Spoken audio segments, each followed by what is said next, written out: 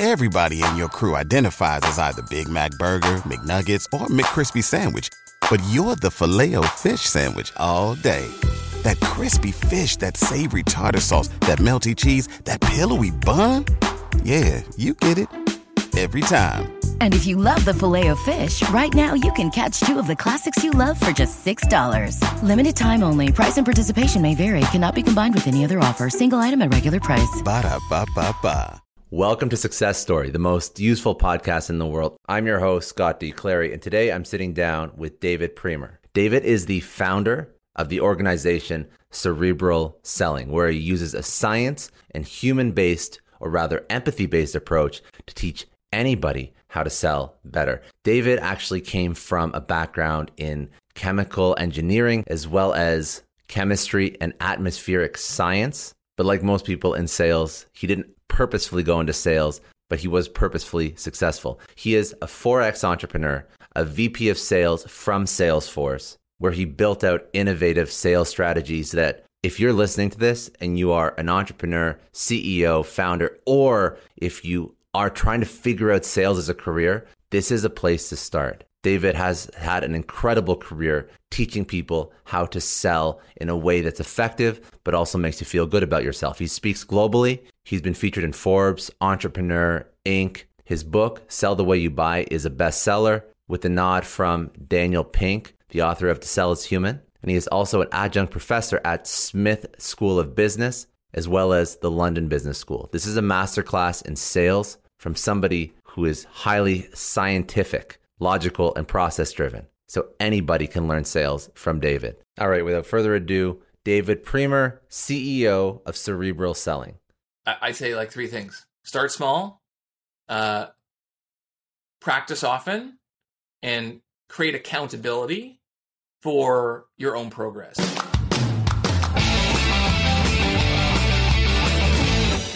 Thanks again for joining me. Today, I am sitting down with David Priemer, who is the founder and chief sales scientist of Cerebral Selling. Very interesting background. He started his career tinkering with test tubes and differential equations as an award-winning research scientist before spending the next 20 years leading top-performing sales teams at high-growth tech companies, including Salesforce, where he was vice president of commercial sales and creator of the Sales Leadership Academy program. David's unique science and empathy-based approaches to driving revenue and talent growth have been published in the Harvard Business Review, as well as Forbes, Entrepreneur, and Inc. He is referred to as the sales professor, and he is the author of the best-selling book, Sell the Way You Buy. He holds a BSc in chemistry and atmospheric science from York University and a master's degree in chemical engineering from the University of Toronto. David, thank you for sitting down and joining us today. Very interesting background. I love the story. I need to understand why the hell you decided to get into sales when you had such incredible academic credentials. Who hurt you? But no. I'll tell you, I was on another podcast, and the host said, "Were your parents ever upset with you that you went through all of that education just to end up in sales?" Yeah. Like, what do you mean, just end up in sales? Well, that's what everybody thinks, right? So, who is it? Rob Jepson. He's one of the first. I heard him through. I can't remember the name of his podcast now, and that's horrible. But I loved his podcast, and he has a line. He says, "Accidentally in sales," and then. He got into accidentally in sales, but purposefully successful, or something along the lines like that. Like, nobody means to end up in sales, but once you get into it, no one. Yeah. Anyways, walk me through your story.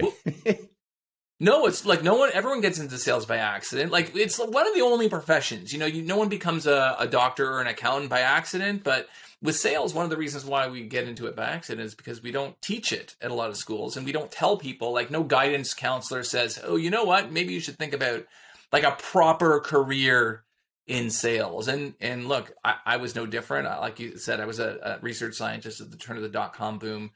And like, when you think about it though, like, for those of you who are trying to figure out what to do with your career, like, what does a scientist do, right? Like, we love to learn and we love to synthesize. So we love to kind of figure things out and explain them to other people.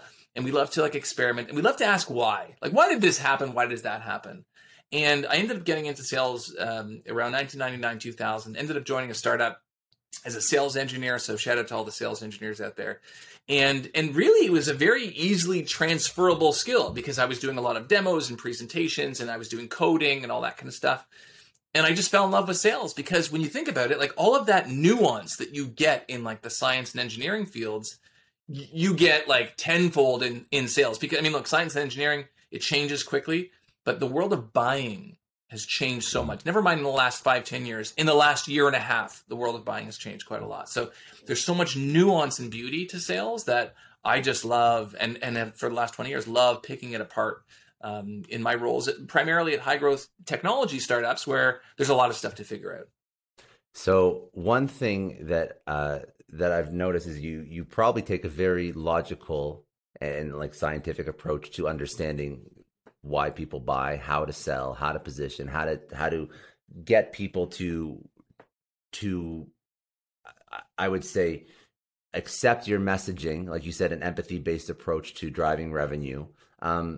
What is cerebral selling? Because that almost to me sounds like a psychological tactic, almost like a neuroscience approach to sales.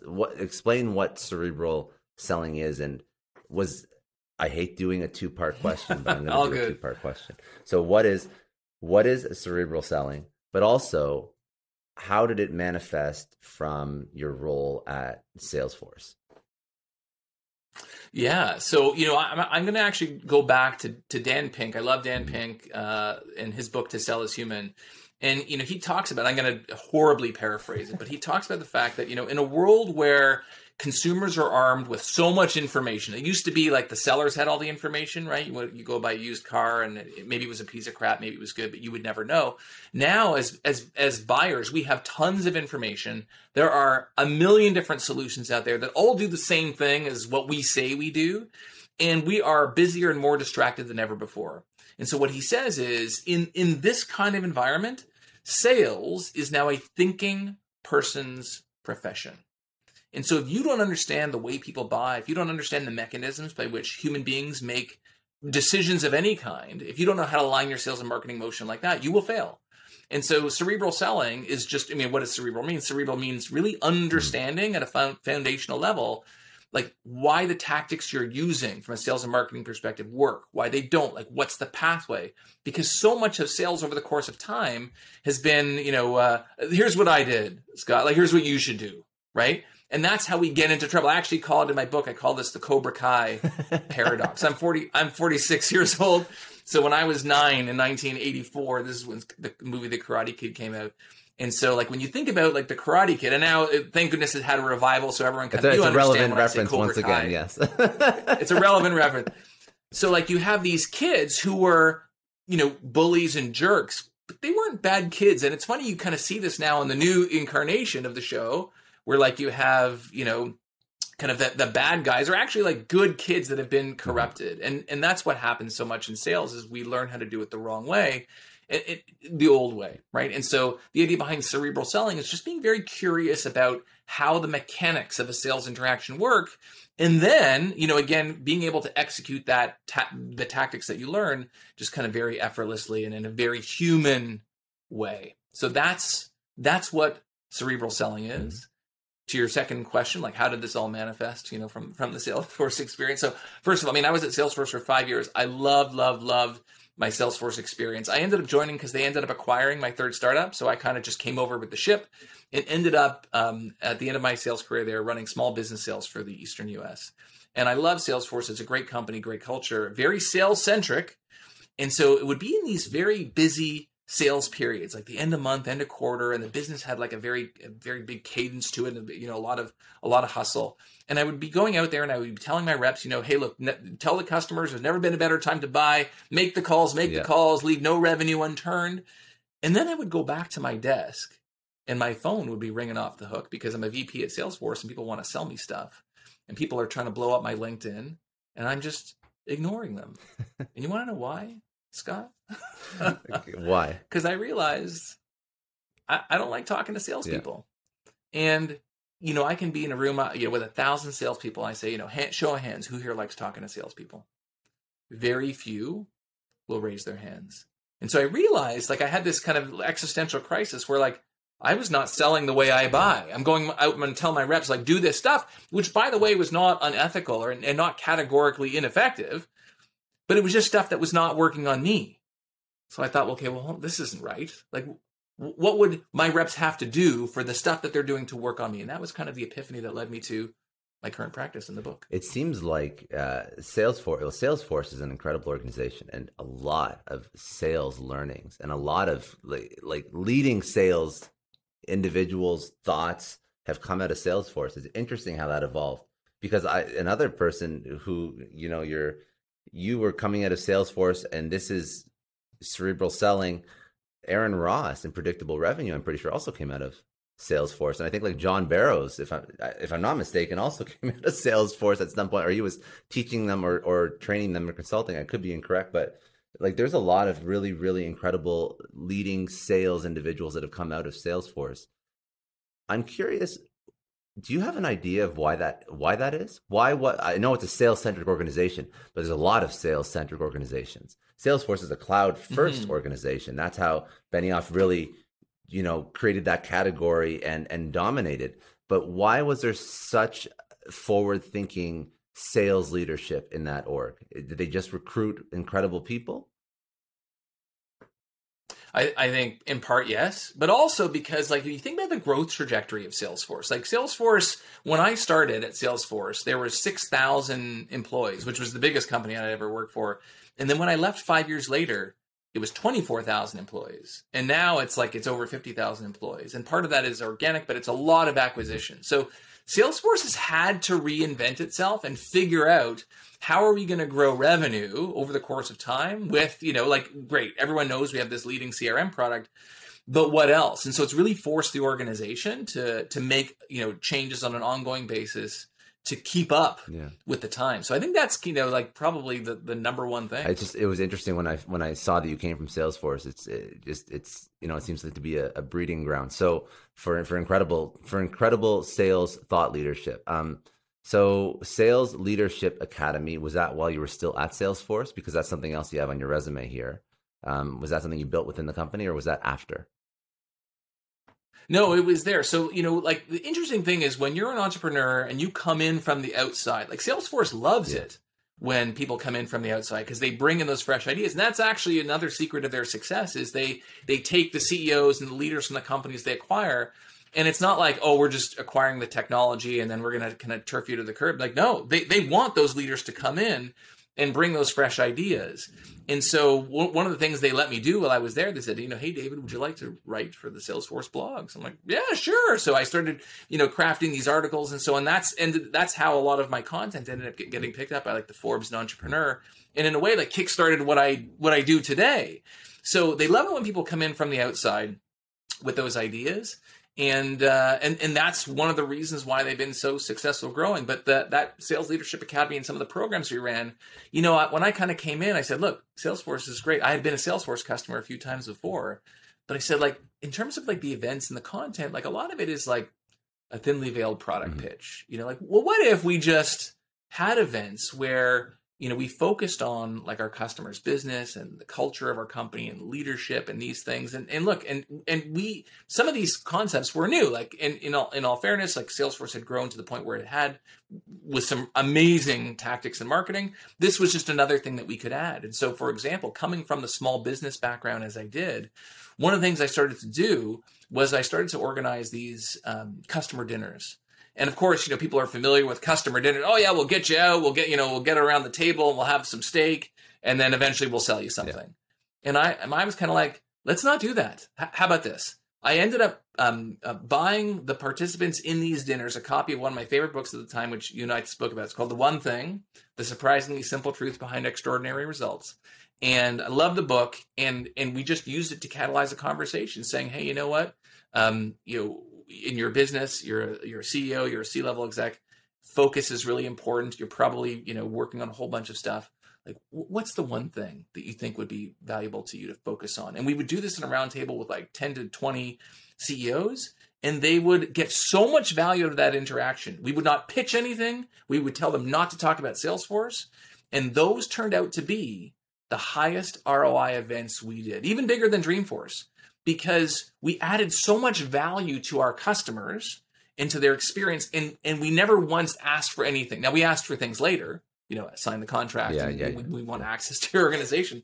But that's where, a lot of these great programs and ideas came from. It's just this renaissance that Salesforce was going through. So that's the inception of Cerebral selling. That is now all the pieces are starting them together because you're understanding the way that you would actually want to buy. And I'm assuming that's what led to the Sales Leadership Academy. Walk me through the steps you took maybe while you were finishing up at Salesforce into creating this program, and what the first iteration of this Cerebral selling program was, the different components and whatnot. Yeah, well, look, as because VP at Salesforce, I would be training my reps. I mean, certainly we invested in third-party training, but it's still on us, right? Mm-hmm. So I would teach my reps some of the concepts, that I now talk about in my training in my book. And the nice thing was, they would catch on, not because they were so novel and like I've never heard of this before, but because they were so human feeling. And I was focused on small business. So a lot of my reps were younger, like they had just been BDRs, just been promoted into their first sales role. And the problem is when you have a younger sales rep who's trying to connect with an older, more experienced buyer whose job they've never done, what can sometimes happen is a sense of fear manifests. It's like, I have 3 kids. So like when one of my kids comes to me and they're about to hit me up for something, like they're about to ask me for something that they believe I'm probably going to say no to, I can feel it. Like I can feel it just by the way they approach me. And so what I would do is I would start listening to some of my reps' phone calls, reps who were, hustling to no end, but had no pipeline to show for it. And I would be like, so Scott, what's going on, man? Like you're making all these calls. Like, do you not have enough accounts? Like what? And you'd be like, no, everything is going good. Like I have accounts. I'm calling at the right time.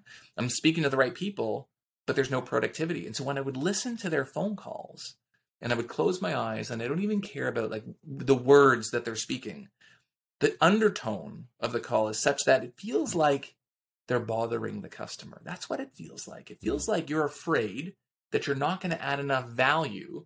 And so I can hear it and feel it in your voice. The same way when you get a call from a telemarketer who's about to pitch you on something, it probably takes you like a split second to tell, right? That it's a telemarketer about to, read from a sales pitch. So people are very sensitive to being pitched. And that's kind of, those kinds of experiences where, we were driving like a high velocity sales machine, lots of reps, different geographies with different kinds of customers in each. We were working through some of these tactics, and I was trying to kind of, train them and impart whatever knowledge I could, that not just the tactics themselves, but the empathy, like how to execute the tactic with the right tone. Because I'll tell you, we had tons of reps that were going out there with really good sales tactics and getting completely blasted and shut down by customers because they weren't approaching it with the right tone. Interesting. So that's kind of where, I did all that stuff. I ended up, continuing to write for the Salesforce blog. Even when I left Salesforce to be VP of sales at my 4th startup, I continued to write for the Salesforce blog. And eventually, when now my buddy Scott calls me up and says, hey, David, I hear you got some great sales content. Can you lay it on me? I was sending you like links to like all these sites. Right? I'm like, that's not good. That's stupid. I need my own website to like just keep all my stuff. So Cerebral Selling was born one night. Remember, my wife came home from work and I'm like, hey, honey, I created my own website. It's called Cerebral Selling. She's like, oh, that's a good name. The URL was available, right? And so I just started to write about this stuff and continue to concentrate that information and all my content there. Spun up a YouTube channel by the same name. And then, a little while later, people started to subscribe and people were really picking it up. And I just said, this should be my job. And then boom. I love that. And you know what? It's interesting. It's a good thing to know, a good point that regardless of the sales strategy or whatever you subscribe to, if it's Spin or Challenger or there's a million and one different things that different organizations use, Miller Hyman, like a whole bunch of different types, right? This underlies all of them. This can be added on to, because if it's how to use tone and how to I would say, be more human and more authentic in your approach, and be more, I don't know, more confident in your approach. And I'm sure that I'm using very general words, and you can probably go a little bit deeper on how this actually manifests. And when a rep uses it, this can be implemented in line with any sales strategy, because it's not a different strategy. It's something that you have to add on. Correct? Correct. It's very foundational. It's very human feeling. Now, there are a lot of tactics. We talk about messaging tactics, discovery tactics, objection handling, negotiation, and so on. But like, for example, people are familiar with like BANT or MEDIC. Yeah. People have these discovery methodologies where they say, hey, look, Scott, when you go into the call with the customer, like, here's the list of things that you need to come out with. And then what happens is we get too tethered to like those lists, and we say, so Scott, like, what's your budget? And you say, oh, I don't know. We haven't said it. I'm like, okay, awesome. So who's going to sign this thing? And you're like, I don't know, maybe my boss. I'm like, okay, great. And when do you need this by? And your customers can feel that it's like a polite interrogation, that you're just working down a checklist. It does not feel human. And so when we talk about tactics, it's about using tactics that you can execute with passion, conviction. They're not all easy to execute by any stretch, right? But that's the whole idea behind sales being a thinking person's profession. You really have to unpack it. Some of them are easy, but yes, manifesting the emotion, the conviction, using words like, even just like a very simple thing. When you have a lot of, let's say, young sales reps, and they go in and talk to a customer and they say, well, Scott, like what I think and what I've seen. And Scott's there thinking, like, who the hell is this kid? What I've seen. You've seen nothing. Seen anything. Okay? Like, you're not Oprah. Yeah. Like, you're not Bill Gates. Like, you've seen nothing.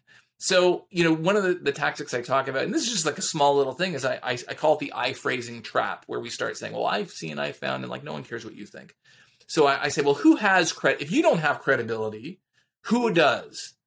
Your customers have credibility. Third-party, articles and studies and reputable journals have credibility. The collective experience of your company has credibility. So I say, shift your I phrasing to we phrasing and invoke the credibility of the entities that have it. So I say, what we found, like, we've been in business for 10 years, and what we found working with tons of customers like you is, and you can use that on day one of your job, right? You just have to execute it with passion and conviction, and there's lots of ways to do that.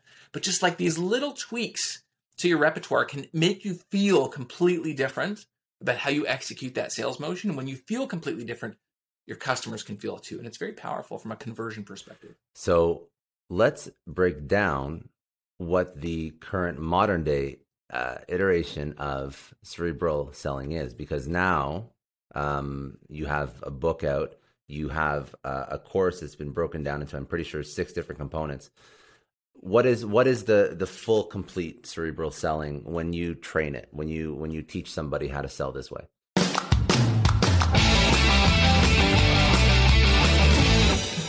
I just want to take a second and thank the sponsor of today's episode, Ladder. Now, Ladder allows you to get access to life insurance, but I want to just give some context. So I was excited when Ladder reached out. I'm a big advocate of life insurance. Of course, a lot of us over the past 2 years have lost loved ones, but for me, it actually came back to before COVID. Fortunately, I actually haven't lost anybody, but I have lost people far before their time previous to COVID. And it just so happens that when a younger family or a younger person loses their life, God forbid, way before they should, they haven't thought of life insurance yet. Younger families in general don't look into life insurance to the same extent as perhaps somebody with adult children or even grandchildren look into life insurance. So you end up having, if something happens, these costs and these financial burdens that are passed on to their family. And it's a lot of stress. It's a lot of things that somebody who just lost somebody who they loved shouldn't have to think about.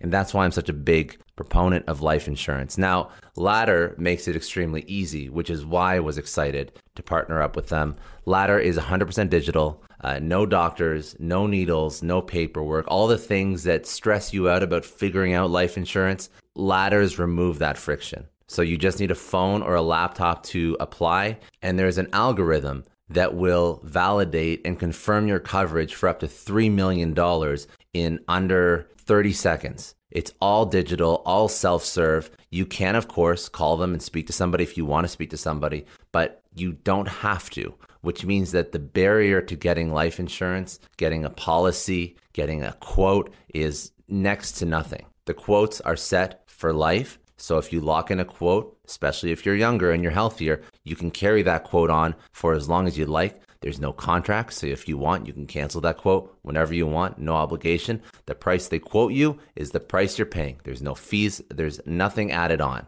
So of course, life insurance is good to give you peace of mind if something does happen, but also they've removed any stress in at least starting to think about it. So what I would recommend is if you do not have life insurance, or even if you do have life insurance, because there's no effort to actually get a quote, go to the link that they set up for everybody who's a Success Story podcast listener and at least inquire. Start to look into the process because it can save your family an immense amount of stress. So the link that they set up for everybody who's a Success Story podcast listener is ladderlife.com/success story. That's ladderlife, LADDERLIFE.com/success, SUCCESS story, STORY. So go there, get a quote in under 30 seconds. You'll get up to $3 million in coverage, and then you can start to investigate and hopefully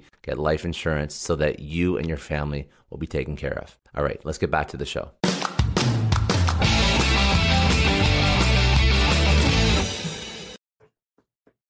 Well, it's funny, like when you start a business like mine, where you're focused on training, it's not just about the content, because there's lots of great content out there. I oftentimes will focus just as much on the delivery mechanism and the retention, right? Because people forget. And actually, as a consumer of sales training over the years, where the sales trainer comes in and does the thing for 2 days, you forget most of it. And this has been proven out. So what I do is I focus on a particular topic, like messaging, and we focus on that. And then, I leave you to execute those tactics in the field for 2-3 weeks before I come back and I teach you something else. So we focus on the fundamentals: messaging, discovery, objection handling, negotiation, leadership, focus. And in each case, we focus on like science-based tactics executed with the right empathy and tone. It's especially relevant now when you think about like the current buying climate. Whatever it is you say you do, there's a million people that will say the same thing. At least in the, now you think you're this delicate snowflake and you're unique from everyone else, and maybe you are, but to your customers, you just all sound the same. So no one really cares what it is you do. And a lot of times when I say, so Scott, what do you do? And you're like, oh, well, we're a platform to like, no one cares about your stupid platform. I'm saying that the best possible way. No one cares about your platform. Okay. Like people walk around caring about their problems and their lives, and not even like features and benefits, right? So speaking the language of like pain and enemies, like for example, if you say like, so David, like, what do you do at Cerebral Selling?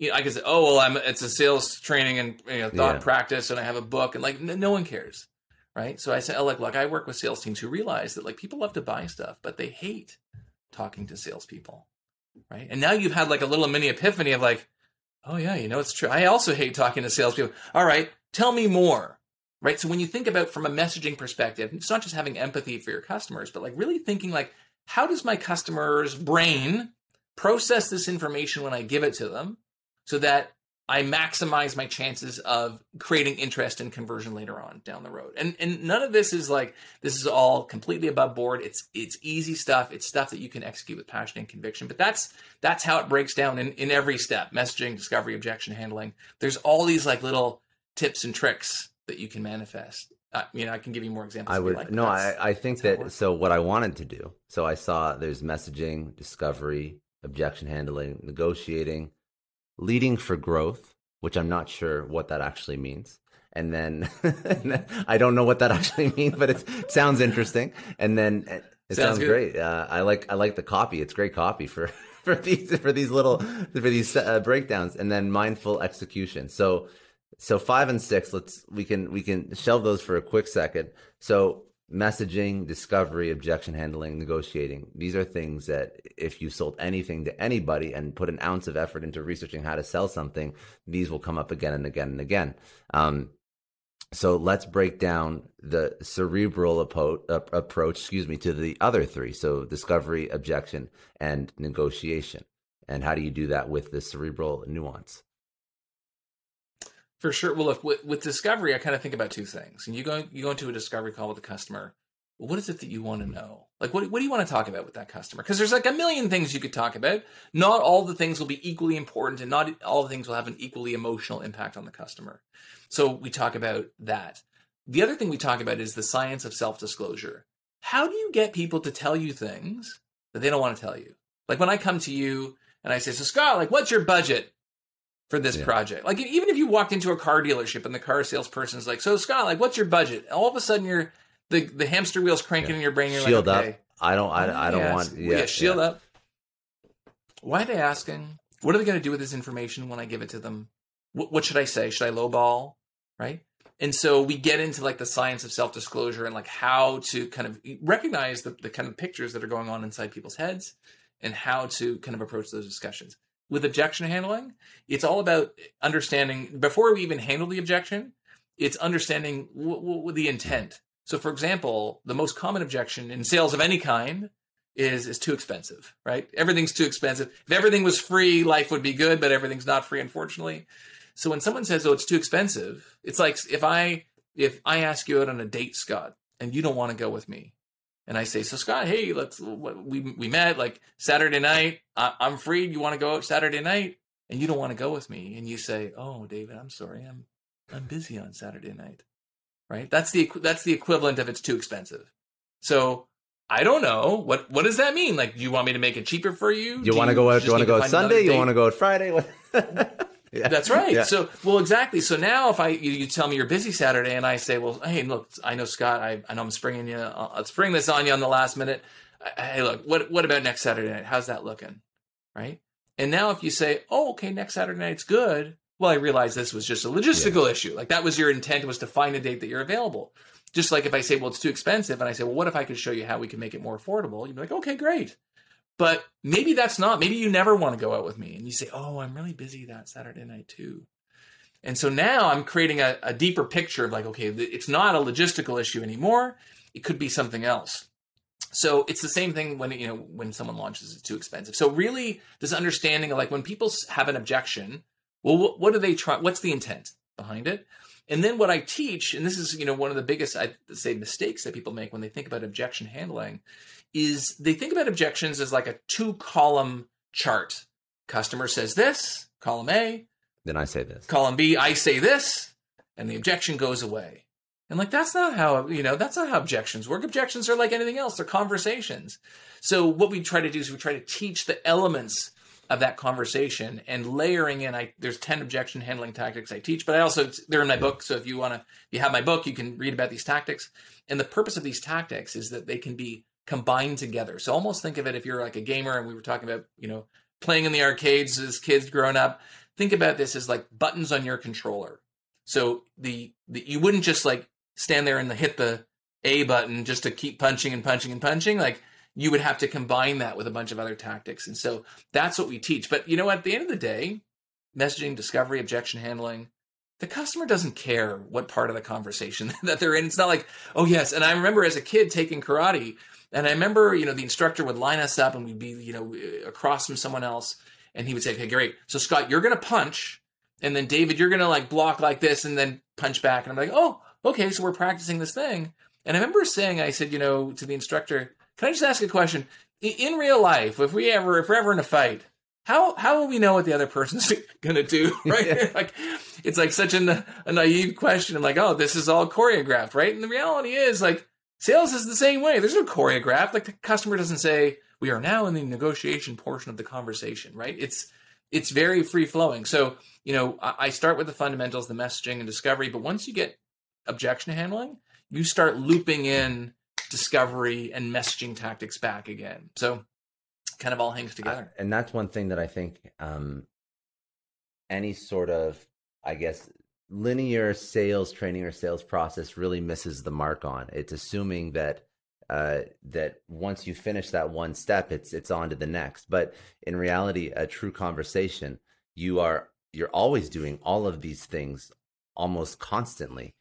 And to take it a step further, if the messaging and the objection handling, the when you have those, when those pieces are injected into a conversation with the customer, if that messaging and that objective handling is not also built into your marketing messaging and your website copy and everything else that the customer sees, it's like it has to be holistic. It has to be, everything has to be feeding into everything else all the time.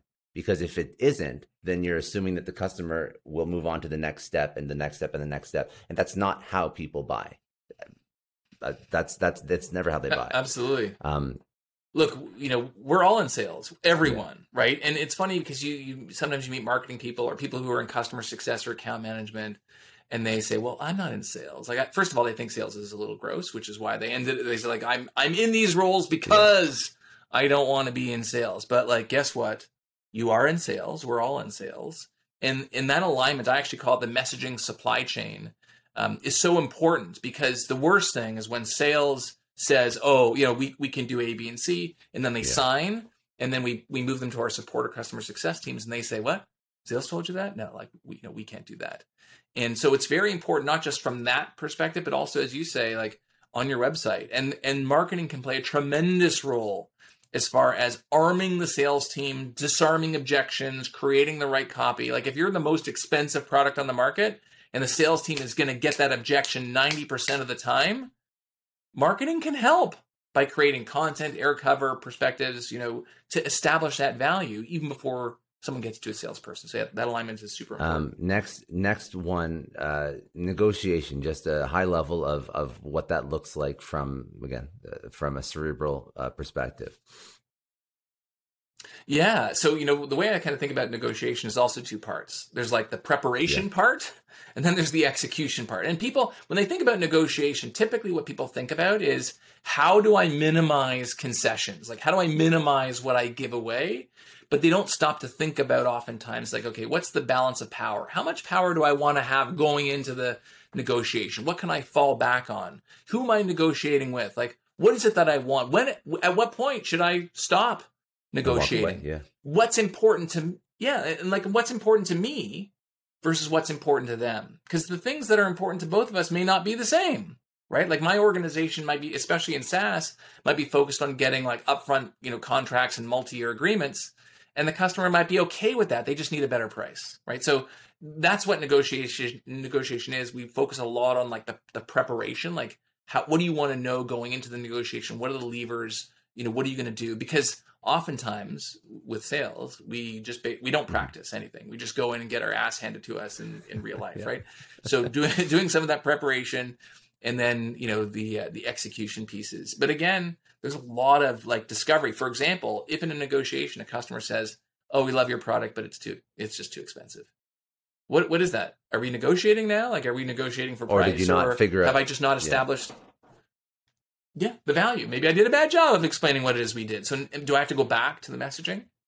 But to put a bow on it, because you asked about the leading for growth as well, one of the biggest sources of leverage that we have in our sales organizations is coaching. The reps that get good, proper coaching are statistically and scientifically proven to be more likely to exceed their quotas. And I'll tell you, like, we would do sales rep surveys all the time at Salesforce in my companies, and we would ask reps, we would say, like, Scott, what's one thing that you wish, you had more of?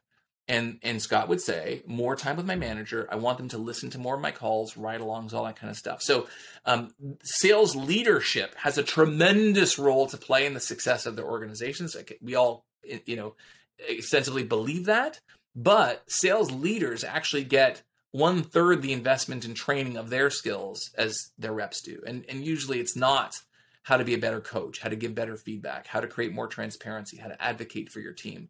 But all of these things have, again, scientific principles rooted in them that can help us get better. And that's actually one of my favorite leadership books. Actually, my favorite Simon Sinek book, I'm a big Simon Sinek fan, is Leaders Eat Last, because he gets into kind of like the science and leadership. And so that's what I do in my my academic background now. I teach sales leadership in my practice as well as at some business schools. But sales leadership is such an underinvested in element of the sales motion, but it has a massive impact if you can get it right and really help these leaders get better at their craft. I have one more question that I'm curious to get your thoughts on, because you had mentioned it before, and I think it ties into what you do for a living. So you had mentioned that you have and then I'll do a couple rapid fire just to pull some last insights from you. You had mentioned that you have a certain way that you actually teach and train people. So not only do you have your own, you have your own sales process and training program, but the way that you actually teach it over. So you do this for a living. What are the best ways to learn new ideas, new concepts, so that they stick? If you are interested, if you're an autodidact and you want to go learn yourself, how do you learn these concepts and apply them so that they stick and they're useful? If you're a sales leader, how do you get your team to buy into them? I'm curious how you have success with that, because that's the thing that people always have trouble with. I'd say like three things. Start small, practice often, and create accountability for your own progress. So what I mean by that, like I said, starting with like the whole shebang of like sales training, like all at once, is too much. You're going to forget everything. So starting with one topic at a time, small bite-sized tactics that you can memorialize, that you can execute very simply and easily. That's the first thing. So don't overwhelm the people that you're training, that you're working with too much content. Number two is like the reinforcement of the practice. So it's not just, okay, great, sit there, smile and nod and say, oh, this is great, David, and then just go back to your desk and do what you were doing before. You need to practice this. And so what I'll actually do is I'll say, reps between now and our next sales lesson. What I want you to do is I want you to start doing this in the field. And when you do it, I want you to remember what you did. If you use any of these kind of, conversational analytics tools like Gong, record the conversations, surface it up to your manager, and get the coaching that you need. So I say, start small and create accountability for the practice. And then what we do, back to kind of this accountability, and this is the same. If you want to lose weight and get in shape, run a triathlon, it's the same thing. Go for 1K, then for 5K, and then have a running buddy, and then having someone that you are ultimately accountable to answer to. And so, what I'll do is we'll actually, as part of like the kind of the training practice, what we do is we do the training. There's the practice in between. And then I will come back and I will listen to your calls with your managers and with your peers all together. We do these call review sessions, which are very reps have never often done this before. They've never exposed themselves and let their colleagues listen to them on the phone and these kind of pre-recorded things. But it creates a compelling event that oh crap, I gotta do this stuff because, there's people, we're going to be listening to it, and it makes them more conscious of what they're doing. And I'll tell you, even though it's a little bit uncomfortable to do it first, it creates so much. The teams love it. They love cheering each other on. They love kind of seeing things. The best players have coaches, right? Because they see you play the game and they pick up on things that you can't see. Even Never Split the Difference, Chris Voss, he talks about how, when you're training, how do you train to be a hostage negotiator? In any hostage conversation, there's 5 negotiators on the phone, 1 speaking, the rest are just listening for the things that the first person's missing. So the secret starts one tactic at a time, one topic at a time, practice, create accountability to review the content. So you can't, you're not hiding in the corners there. We're all learning from each other, and then rinse and repeat. And that's, there's lots of other ways, people have, LMS systems and other kind of enablement platforms, all that kind of stuff, which is great, but it's the content, the simplicity, the reinforcement, and accountability. That's how you make stuff good. stick. Very good. Okay. Closing thoughts on cerebral selling. What's next for you in your career? What is it? 4 startups, a couple VP roles, book. So what's next for the sales professor, Miss? Oh, well, maybe the audience can help me a little bit with this. No, you know what? Look, the mission, why I do what I do is, right. I love sales. Sales has given me and so many people so much in their lives, so much, fulfillment.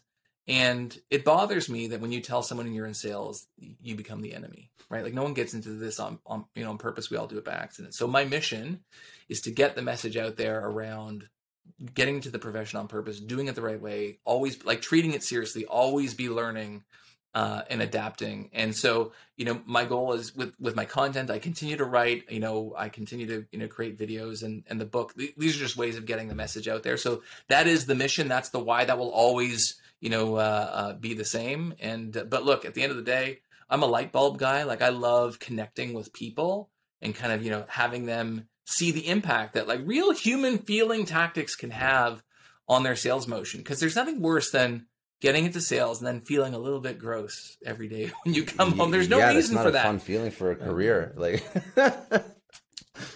no, it's not like emergency room doctor, salesperson. Like they're not in the same, stratosphere. So the idea is, just keep doing more things to learn. I love learning. It's the number one thing I love to do. And there's so much amazing knowledge out there, and just be part of the solution to help salespeople execute this amazing profession with like passion, conviction, with the right tactics. And hopefully one day, when you tell someone you're in sales, they'll lean in and say, that's amazing. Tell me. I love that. Very good. Okay. A couple rapid fire to pull out some insights from your career. What is one misconception that you had when you first started going to sales, and how has your mindset shifted on that over the course of your career? It's probably going to be an easy one, but misconception. Well, I mean, the first thing is you think like, oh, like sales, like that's a job, right? Like can't anyone do that? Is that something people actually get into? And then, and to the credit of all those amazing sales professionals out there, and you mentioned some at the beginning, there are many who get into this on purpose and who do take it seriously and refine the craft. And so for me, like that's the number one thing, is just like appreciating how amazing and nuanced sales is, just like the most complex engineering problem, but with the complexity of human emotion thrown into it as well. Just the deeper appreciation for that is the number one thing I would say. What was the biggest challenge in your personal career? And actually I talk about this in the book a little bit. So about 10 years ago, I was diagnosed with cancer, and, it threw me for a loop. There was a lot of, obviously, and look, I don't have a moratorium on personal struggle. Everyone has something that they deal with in their personal lives. And they bring it to work, right? You're going relationship problems, disease, things going on with your family, there's all sorts of stuff. And so I'd say like reconciling those two things of like, when you have a big disruptive force in your life, you start to question, you say like, why am I doing this? Like, what's important? Right. And, but I have to say, after all this time, one of the things that, and you're never, with cancer, like you're never really done, it's always it's always the ghost that haunts you a little bit. And, but I think, and I talk about it in my book, it's the best thing that ever happened to me, because in a way it makes you much more mindful. It makes you much more appreciative of things. And I don't know if I would have started my business and started Cerebral Selling, or had the courage to do that per se, if I didn't have that experience, right? Like it made me more mindful about having an impact. So, that's, I'd say the number one thing for me. What would be a lesson you would tell your younger self? Yeah. So the thing I would tell myself is to kind of like follow the patterns, a lot of, and I say this to all the young reps out there, a lot of times in life, we think about what we think we should want, right? Like you and I were reps at a company, we're both junior reps, and you want to grow up and be a senior rep. So I'm like, yeah, okay, that's what I want too. And over the course of your career, you could be tempted to jump ship, go to another company for more money, or do something that sounds a little bit easier, or kind of do something you're not really passionate about just because like, the fringe benefits are good. And we look at to the left and our right at people across, and we say, oh, that's what they want. That's what I want. And I say, like, take a step back and think about, like, in your job, what are the things, and I kind of break it down to 3 categories: the things that you love to do in your job, the things that you like to do in your job, or it's okay, and the things that you don't like to do in your job. And every time you move to like a new job, try to figure out how you make that the love bucket, so to speak. Like, how do you make that bigger? How do I do more of the things that I love, and not just, okay, I'm doing a little bit less of the things I love, but like the money's really great, right? Because at the end of the day, people can tell. Like, I can tell if you believe in what you're doing or not. Like, people can tell. And it comes through. When you're doing what you're passionate about, what you feel like you were put on this earth to do, people can tell. And it's absolutely true what they say. you're always worried about, oh, okay, well, what if I do this and it fails?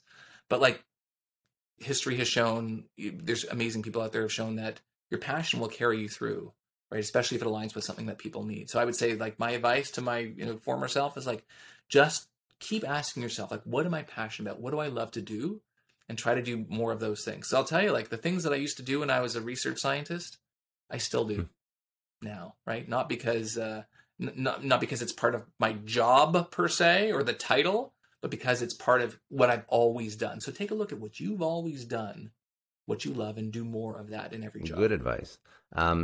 One person that had an incredible impact on your life, who is that person, and what did they teach you, or how did they impact you?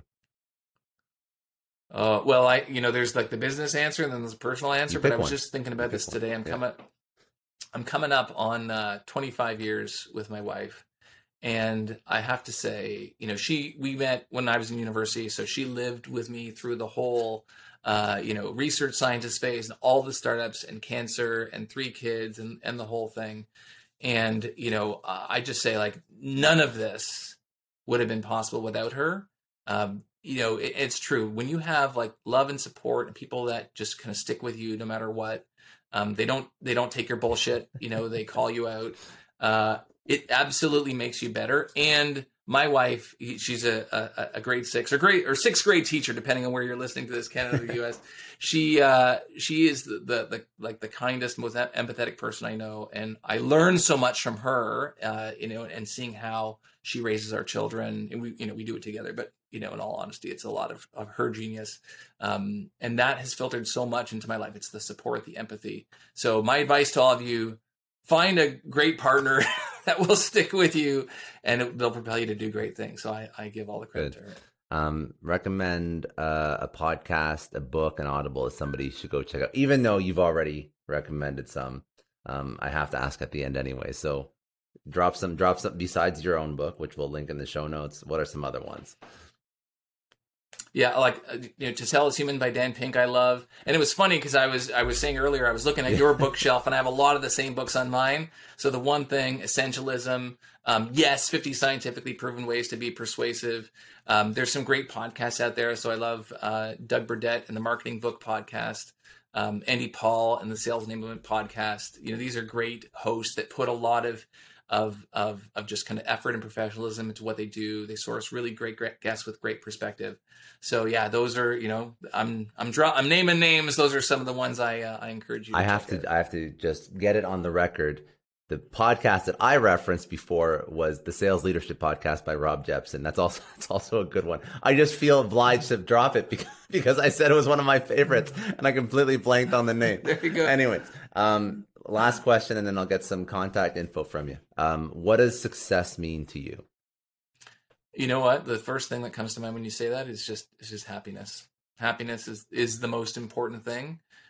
Success isn't a number. It's not a financial statistic. It's a feeling, just like anything else. And happiness comes from of having things, but not having massive amounts of expectation. In fact, one of my favorite books, I won't reach for it on the wall behind me. There is a book called Solve for Happy. I don't know if you've heard of this book. It's by a fellow by the name of Mo Gadot, and he was the head of business at Google X. So like Google's like kind of fringe experimentation arm. And he tragically lost his son at the age of 21 in a routine appendix surgery. And he talks about this idea that, so now he has to rebuild his happiness and figure out how he's going to be happy again. And now his mission is to make millions of people happy. But one of the things he talks about is just, not having expectations. So for example, if it's your wedding day and you have an outdoor wedding and it's like the weather is crappy, you're upset because you thought your wedding day should be wonderful and magical and nice weather. But if it was just any other day, you'd be like, oh, it's like It's raining outside, no big deal. So this idea of just happiness, like, be grateful for what you have, remind yourself of what you have and be grateful for it. You have goals, but don't overburden yourselves with expectations of what things should be like, because you're most likely going to be disappointed. So happiness, existentially, from a health, from being centered, that's the best advice I can give. Try to search and be happy. Very good. Search for happiness and be happy. And then where do people connect with you? Socials and website. Yeah, so look, the reality is I give away a ton of stuff for free. So, I mean, you can always hit me up on LinkedIn, tell me, that you heard me on this podcast. I love connecting with people, but I have a website called cerebralselling.com. All my content is there, a YouTube channel by the same name. I give away everything for free. It's ungated. You don't have to subscribe. And then the book is called Sell the Way You Buy, and it's available on Amazon, Audible, wherever you buy books. Awesome. That's it, man. That's all I got. Thank you so much for having me, Scott. This is great. My pleasure, man. That was awesome.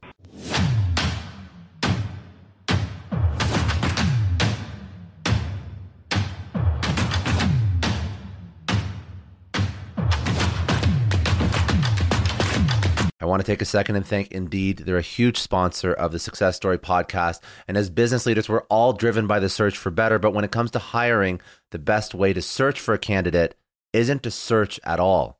It's to match with Indeed. Now, if you need to hire, you need Indeed. Indeed is your matching and hiring platform with over 350 million global monthly visitors, according to Indeed data, and a matching engine that helps you find quality candidates fast. And Indeed doesn't just help you hire faster. 93% of employers agree Indeed delivers the highest quality matches compared to other job sites, according to a recent Indeed survey. You need to ditch the busy work. You need to use Indeed for scheduling, screening, and messaging so you can connect with candidates faster. All the tools you need are in one spot. Join more than 3.5 million businesses worldwide that use Indeed to hire great talent fast. And listeners of the show will get a $75 sponsored job credit to get your jobs more visibility at Indeed.com/Clary. Just go to Indeed.com/Clary right now and support our show by saying you heard about Indeed on this podcast. Indeed.com/Clary. Terms and conditions apply. If you need to hire, you need Indeed. This episode is brought to you by NetSuite. Now, as a business owner, I always remember when my company hits a growth spurt. It's great, but then you realize that things start to break. Things are taking 3 times as long.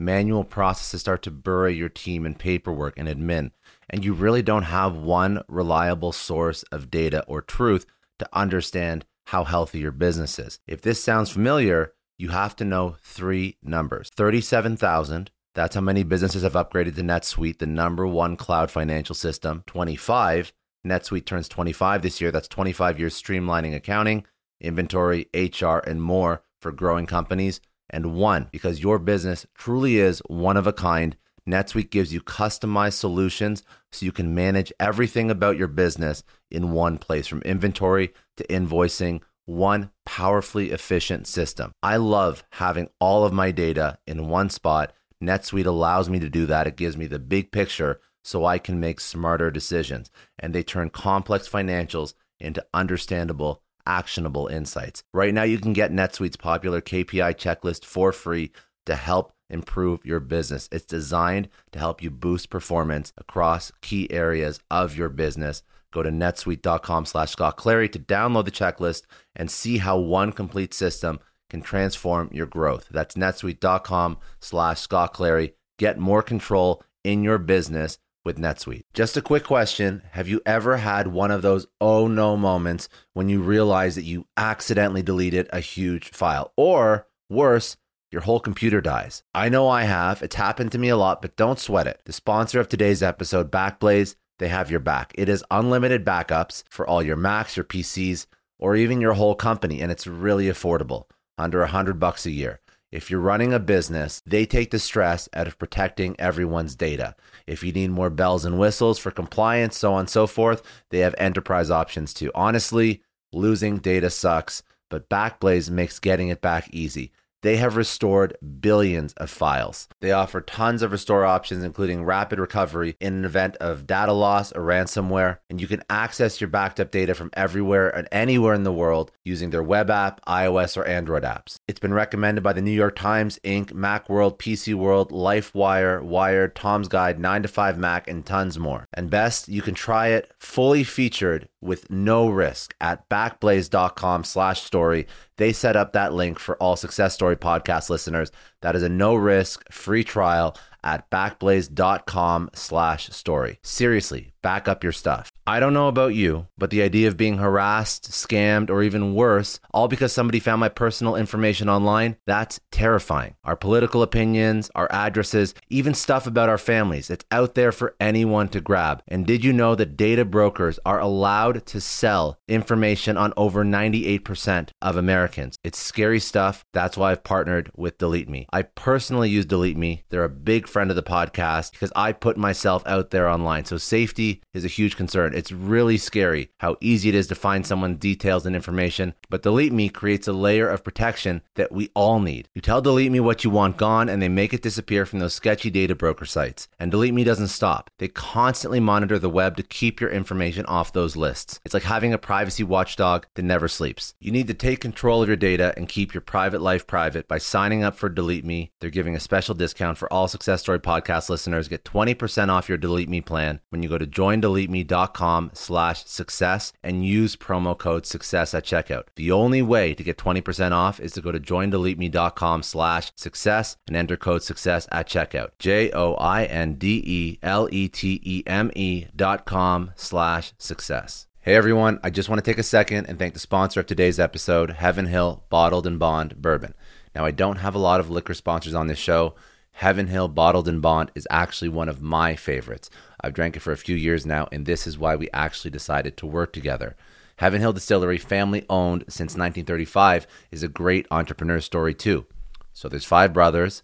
They filled their first whiskey barrels back in 1935, and their legacy still lives on today. Heaven Hill Bottled and Bond is aged over 7 years. That's 3 more than required by the Bottled and Bond Act of 1897. This means the best quality, the best purity, and the best consistency. This is not just average bourbon. It's the winner of the double gold medals at multiple 2023 World Spirits competitions, and they've won the very prestigious Triple Still Award. It's a very big deal in the liquor and bourbon world.